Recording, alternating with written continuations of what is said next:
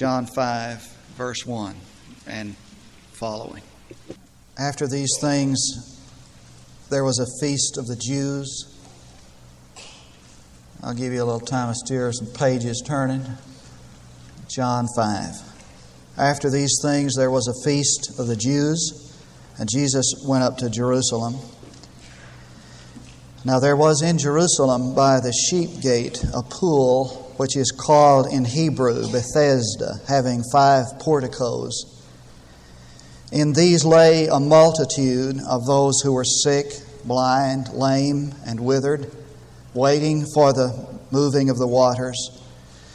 For the angel of the Lord went down at certain seasons into the pool and stirred up the water. Whoever then first, after the stirring up of the water, stepped in, was made well from whatever disease with which he was afflicted. And a certain man was there who had been 38 years in his sickness. When Jesus saw him lying there and knew that he had already been a long time in that condition, he said to him, "Do you wish to get well?" King James has it, "Do you want to be whole?" Then the sick man answered him, "Sir, I have no man to put me into the pool when the water is stirred up, but while I'm coming down, another steps down before me." And Jesus said to him, "Arise, take up your pallet and walk." And immediately the man became well and took up his pallet and began to walk. Now it was on the Sabbath on that day. It was a Sabbath on that day. Therefore, the Jews were saying to him who was cured, "It is the Sabbath, and it is not permissible for you to carry your pallet." But he answered them, "He who made me well was the one who said to me, 'Take up your pallet and walk.'" They asked him, "Who is the man who said to you, 'Take up your pallet and walk'?" But he who was healed did not know who it was, for Jesus had slipped away while there was a crowd in that place. Afterward, Jesus found him in the temple and said to him, "Behold, you have become well. Do not sin anymore, so that nothing worse may befall you." Have you ever felt like you had asked a stupid question? That's a stupid question in itself, isn't it? Of course you have. But I think that probably I hold the world's record of dumb questions. I think if there is Guinness World Book of Records, they ought to have a page somewhere. It has a title, "Questions, Dumb." World record holder, Gerald Tidwell. I had this guy in my church in Fort Worth. The best way to describe George is to say that he wasn't quite playing with a full deck. He got himself messed up somewhere in the Army. And the first clue I had that George really wasn't with us was the very first Sunday. I was pastor of the church, and I saw him standing out in the hall banging himself up beside the head with a Coke bottle. I knew right then that George was not quite here. And one day I met him in the hall of the church, and he had on this keychain. It was an enormous thing. It was tied around his waist and hung all the way down to his ankles, and it was just covered with keys. There must have been 100 keys on that keychain. I mean, George was just kind of walking, leaned over, just kind of pulled over like that. I said, "Hey, George, what are those keys for?" And he looked at me with that kind of a look that said, "That's a dumb question." He said, "Locks." I thought, oh no. Ask another dumb question.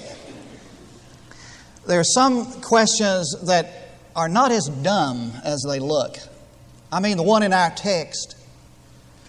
And Jesus came to this man and he said, "Do you want to be whole?"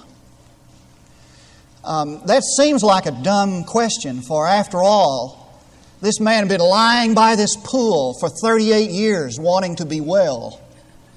And if we didn't know who it was that asked the question, we might think that he asked a stupid question or he was taunting this frustrated invalid. For he'd been in the midst of that misery and suffering for 38 years. It must have been like the outpatient clinic of a slum hospital. And he'd been just waiting for somebody to get him in the water so he could be healed. And along comes this man he had never seen before and asked him, "Do you want to get well?" It'd be kind of like somebody, be like you going out here to the emergency room of Bryan Hospital, sitting there half bleeding to death, just covered with blood. About 5 hours later, after you've been sitting there about 5 hours, some guy kind of saunters up to you and says, "Do you need some help?" You'd probably answer, "No, I just bleed like this normally. I just came in here for the thrill of it." And here this guy lying there for 38 years wanting to be well, and all of a sudden a guy comes to him and says, "Do you want to be whole?" Seems like a stupid question. But really, when you get right up to it, it's really not. For it shows what Jesus was really about. He had come to the world not just to heal folks. That was secondary. He came to make them whole. That word means sound or complete.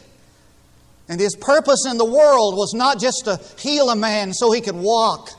His purpose, what He was about, was to make men complete. It still is. And so He walks among people who have no power. I imagine that analogous to the church is this. For you see, this man had legs, but they wouldn't take him anywhere. And he had life, but he had no health. And so Jesus comes into the midst of people today and He says, "Do you want to be complete? Do you want to be whole? Do you want to be sound?" We have provisions, but we have no power. We have forgiveness of sin, but no deliverance from it. And He comes to us and says, "Do you wish that you could be whole? Do you really want to be well?" Not such a stupid question after all. And I think that what we really have here is the Master's method of making folks whole. And there's some of us who want that.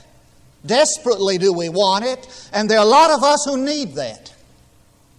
And I have a feeling that some people come on Sunday morning into a service like this, Sunday after Sunday, just hoping against hope, just wishing, maybe this is the day when God will break in upon my life and give me deliverance and victory and wholeness and completion. We see it happening to other people. Maybe this is the day when God will break into my life and make a radical difference in me. You noticed, of course, that Jesus addressed this man 3 times. In verses 6, 8, and 14, He asked a question, He gave a command, and then He issued a warning. And it just might be the sequence that the Lord uses in making people whole.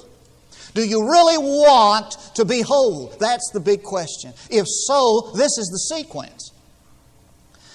It begins, first of all, with desire. The desire for it. The most important word in that sentence is, do you want to be whole? Do you wish that you were whole? Do you wish that you had victory? Do you wish that you had deliverance? Do you wish that you had power? Do you really want that? And you might answer, well, the answer to that is obvious, but not always, not really. There's some people who enjoy bad health. I used to pastor a lady, I know she enjoyed bad health. Every time I talked to her, she was either sick or getting over being sick or getting ready to be sick. I mean, she just was sick all the time. And I learned never to ask her how she felt unless I had a couple of hours to listen to it. One day I was going out to visit her in the hospital, and I started into to her room, and the doors cracked a little bit. I saw her in there. She didn't see me, but I saw her. She was sitting up in the bed watching television. And she had this little bed table across there, with a mirror on it. She was kind of putting on her face. And just as I started in, a nurse spoke to me, and I stood outside her door and talked to this nurse, and this sick lady's patient heard me. And she turned off the television, and she moved that mirror, and she got down under the covers. And I went in her room, after a little bit. I went over to her bed, I knew she wasn't asleep. And I just kind of spoke to her, and I called her name. And she just kind of peeked out of one eye, at me. He said, "Oh, Pastor, do you have time to listen to me?" He said, "Sit down there." "Oh, no." He said, "Sit down there." He said, "I am so sick. I mean, she's enjoyed poor health. You know, you get a lot of things out of that. You know that?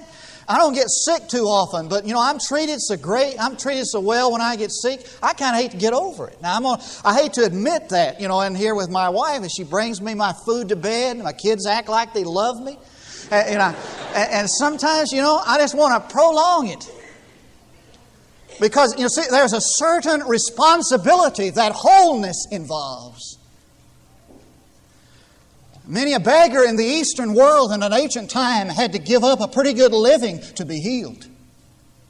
And maybe Jesus asked the question because down inside he knew that man really was content to lie in the cool shade of the porches of Bethesda while hale and hearty men sweated and labored under the burden and the heat of the day. For as long as that man, you know, was a wretched invalid, you know, somebody would feel sorry for him and somebody would take care of him and somebody would take care of his responsibilities. But once he stepped out of those healing waters in the full vigor of health, he was no longer an object of charity. He was on his own. Are you ready for that? He was saying. Well, let me tell you something. There's a certain price that a man has to pay for wholeness. Are you ready for the responsibility? If God suddenly broke into your life and delivered you from the power of sin and gave you power and victory, are you ready for the responsibility of that? Are you really? Oh, some people say, you know, I just wish I could win people to Jesus. They don't really. They might want the ability to do that. They don't want the responsibility of it. Because we have evangelism explosion training, the best training there is in winning people to Christ. 9 months, one night a week, 9 months out of the year, and they never come. And some folks say to me, yeah, I wish I could teach a Sunday school class. They don't really. They may wish they had the ability. They don't want the responsibility of it.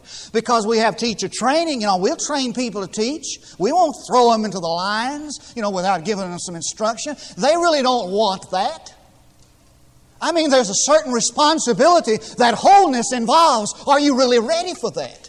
You know what? Have you considered what it means to be whole? You noticed, of course, that Jesus didn't ask, do you want to be able to walk? He said, do you want to be whole? For He doesn't deal in partial cures. I think sometimes we think He does. We say, Jesus, I'd like for you to do a little work on this area of my life, but you don't touch this area over here. I mean, that's hands off to you. Jesus, I'd like you to fix up my marriage. I'm having some problems there, but I don't want you to touch in this area of my life. I have a financial problem, Lord, and I'd like for you to give me a little help there, but I'm not really willing to turn my whole life over to you. I mean, Jesus is no specialist.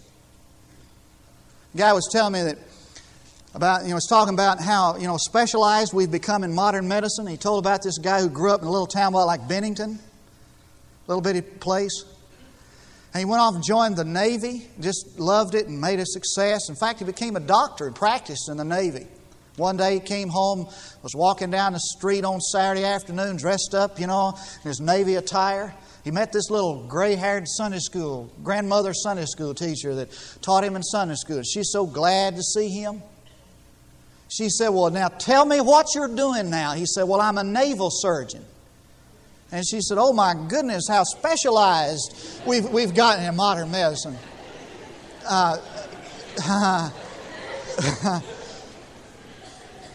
Two medical interns were talking, and one said, I've decided to specialize in the nose, and the other said, which nostril? I mean, we have really gotten specialized. Let me tell you what, He is not a specialist. If you're waiting for the Lord to fix up one area of your life and you're not willing to open up that life to all of God, you can forget it. Thou shalt love the Lord thy God with all your heart and soul and strength and mind. And if He's not Lord of all, He's not Lord at all. I mean, are you really ready for that? Are you really ready to turn all of your life, every aspect and facet of it, over to the control of someone else? Not such a dumb question after all. And if you really want that, the second element in the sequence is obedience. He said, okay, you want it? Get up and take up your bed and walk. Now, Jesus didn't spend a lot of time discussing with him the impossibility of the situation, and He didn't spend a lot of time sympathizing with him for the 38 years he'd lost in his life. He just said, get up and go, man. And obviously, wholeness is not complete until obedience comes. And so He just said, if you want to be whole, you want that? Yes, sir, I want that. Then get up and walk. Now, what did He do that day? He believed and He obeyed, and those things are inseparable. They're like a coin. I mean, if you really believe, you're obedient. If you're obedient, it's because you believe. Bonhoeffer was right when he said, only he who believes is obedient, and only he who is obedient believes. Now, did you notice that in order to be whole, he had to give up his hope in the pool? Now you say, well, why would you mention something like that? Well, it's obvious, you see, for we rationalize as to why we're not whole. I mean, if I didn't have this kind of working situation, if I had a better boss, if I had a better marriage, if I had a better job, I'd be victorious in my Christian life. I'm going to rationalize as to why I'm not whole. When I get everything straight, when I get it like it should be, I'll be whole. I mean, Jesus is saying, look, don't rationalize concerning the pools that are in your life. Forget the pools and walk. And do it. Now, I want to say two things about His response. First is that it was an impossible response. I mean, this man had just got through telling Jesus he couldn't walk, and Jesus said, get up and walk. Somebody said the greatest miracle took place that day was that Peter didn't say anything. Can you imagine him standing there and he said, well, Lord, he can't walk, saying that? It sounds just like him now. Well, he can't walk. I mean, he's been 38 years like that. Jesus just told him to do what He said he couldn't do. That's just the way Jesus operates. If you're waiting for the Lord to come to give you a command that He knows you can do in your strength, you might as well forget it. Because He's going to come and He's going to make a command to your life in the very area where you in your strength cannot do it. That's just the way He works. I mean, He comes to those areas of our weakness. He comes where we're bound. He comes where we can't. And He always addresses the issues where we say, I can't. And there He says, do it. Get up and do it. And the amazing thing is that He never makes a command except that He has already given the ability to do it. So that the command itself is a promise that you can. If He says, I want you to love your enemy, I can't. At the same time He makes the command, He has given you the ability to do it. And so He said to Lazarus outside of his grave, come out of there, Lazarus, very thing he couldn't do. And He saw the man with a withered hand. He said, stretch forth your hand, the very thing he couldn't do. Because when He tells us to do something, it's at the same time a promise that we can do it. You know what that means? It means I have no excuse for not doing what God wants me to do. Impossible response. Secondly, it was an immediate response. As Scripture says, He immediately got up and walked. Immediately. Now, He could have rationalized like this.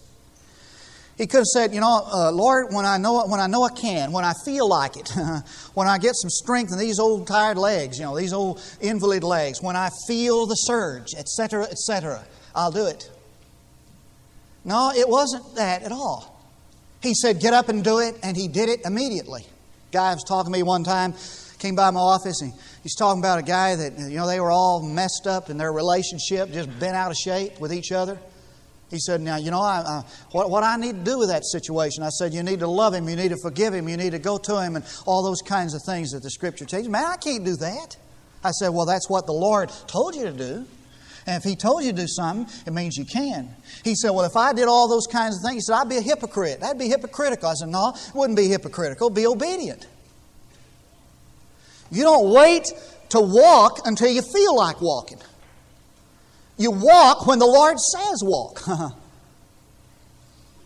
And what we need is not some new word from the Lord, some new insight into what God has said, what we need to do is just do what we know He's already said. Immediately. Are you willing to make this prayer? Lord, I commit myself to obey Your word. All you and I need to do is just do what Jesus said to do. You ready to do that? I mean, today? Are you really ready to do what Jesus said to do today in your life? Then Jesus came and He issued him the most intriguing warning. He said to him, He found him later in the temple, and He said to him, He said, now you are whole, you have deliverance, you not only have life, you have health. You not only have legs, you have strong legs. They'll take you somewhere. But go and do not sin, lest a worse thing come over you. Now, what could be worse? There's a lot of things could be worse. I mean, what could be worse than living 38 years a helpless invalid lying in a slum hospital outpatient clinic? Let me tell you what will be worse. It is to have wholeness and lose it. Worse than never having wholeness is to have wholeness and lose it. Now, I didn't say you could lose your salvation. Don't go out and say that. I'm not talking about salvation. I believe in security of the believer, of course. But I'm talking about what has happened to many of us. We have walked with God. We have known power. We have known deliverance. We have known freedom. But we've allowed sin to come into our life and we've lost it. And that's worse than never having it, because you're miserable and you're tortured because having once had it and lost it, you know what you're missing. See? That make any sense? Shake your head like this. That means yes. Some of us are right there. I heard about this pastor who got crossways with God and His will. And he got involved in immoral things. He got out of the ministry, of course. One day a guy was talking to him and said, what do you miss most? What do you miss the most? He said, the thing I miss the most are the trumpets in the morning. Oh, mercy. That speaks to me. What I miss most is getting up in the morning and know that this is the day that God made. And I can hear the trumpet sound. This is the day of conquest. This is the day of victory. This is the day of power. I miss most the trumpets in the morning. Did you go see Terms of Endearment? I didn't see that. I just want to know if you'd been to see it. But I do like Shirley MacLaine. I'm going to have to confess. She kind of does something for me. Really. It's going to be honest with you. She is a charming person, I think. I mean, just seeing her. I don't know her first name. I've never met her, etc. But I know a lot about her. I know she believes in reincarnation. I read the other day that she believes Martha Mitchell, walks and talks with her and gave her the inspiration for playing in Terms of Endearment, Martha Mitchell. I read a quote that she made recently. She said, the most pleasurable journey you take is through yourself. The only sustaining love involvement is with yourself. When you look back on your life and try to figure out where you've been and where you're going, when you look at your work, your love affairs, your marriages, your children, your pain, your happiness, when you examine all that closely, what you really find out is that the only person you really go to bed with is yourself. The only thing you have working to the consummation of the only thing that you have is working to the consummation of your own identity. And that's what I've been trying to do all my life. End quote. She said, what I've been trying to do all my life is to find who I was meant to be. What I've been trying to do all my life is to be whole. Now, if you find that, that is the only thing in life, to work to the consummation of your own identity. If you find that and you lose it, it's worse than never having found it. So how do you lose it? You lose it when you do not allow this holding healer to have all of you. When you start taking back this little thing and that. Listen, I'm through. In 1949, Mickey Cohen became Los Angeles' #1 gangster. He was in charge of the underworld. Some of you heard that Billy Graham, his first great evangelistic crusade in Los Angeles in the early 50s catapulted him into public acceptance and adoration, adulation. Well, in that crusade in Los Angeles, a guy named Jim Voss was saved. Jim Voss was one of Mickey Cohen's men. He was a son of a Baptist preacher, as a matter of fact, from Brooklyn, New York. But he went out to Los Angeles, got involved in the underworld. He went to hear Billy Graham preach and was saved. Immediately, he tried to win Mickey Cohen to the Lord, gave up that life and tried to win Mickey Cohen to the Lord. Mickey Cohen had nothing, wouldn't buy it at all. So he sent a guy by the name of Bill Jones, believe it or not, Bill Jones out to witness to Mickey Cohen. Bill Jones was a great layman, great Christian in Los Angeles. And in his conversation one day with Mickey Cohen made a religious profession of faith of some sort. But he just went right on back to the same old lifestyle. And so, everybody debated, was Mickey Cohen really a Christian? And Bill Jones was staying right with him. He went to the pen, as many of you know, Mickey Cohen did, for tax evasion and lost everything in the underworld that he had. And one day he was talking to Bill Jones, and this is what he said. Listen to this. He said, "You didn't tell me if I became a Christian, I'd have to give up my occupation and my friends." He said, "You didn't tell me that." Well, he said, there are Christian movie stars and there are Christian businessmen and there are Christian athletes. Why can't there be Christian gangsters? Well, in that comic, outrageous, poignant question is reflected the lives of millions of professing Christians who deny it, but their lives ask the same question. I mean, not about being a Christian gangster, but about being... Are you ready for this? About being a Christianized version of what they already are. It's what C.S. Lewis calls hyphenated Christians. There is no room for hyphenated Christianity in the kingdom of God. There is no room for a Christianized version of what you really are. The Bible is replete with enough evidence to make it authoritative that the only way that God will have you is that you repent of your sin. Now, I know that conjures up in your mind to hear that word, an old man with robes and beards and signs.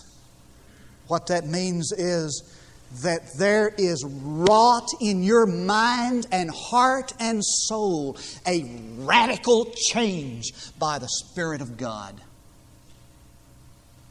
A radical change of mind and will and heart. And unless there is that radical difference, that personal holiness, then you're headed back down to pools that are worse than Bethesda's. My question is, do you want to be whole? Then get up and take up your pallet and walk and make no provision for retreat and begin to walk with God in the purity of His life. Let's pray together. Father, we thank You that we can be whole and complete and that we have all that is necessary to be just like Jesus.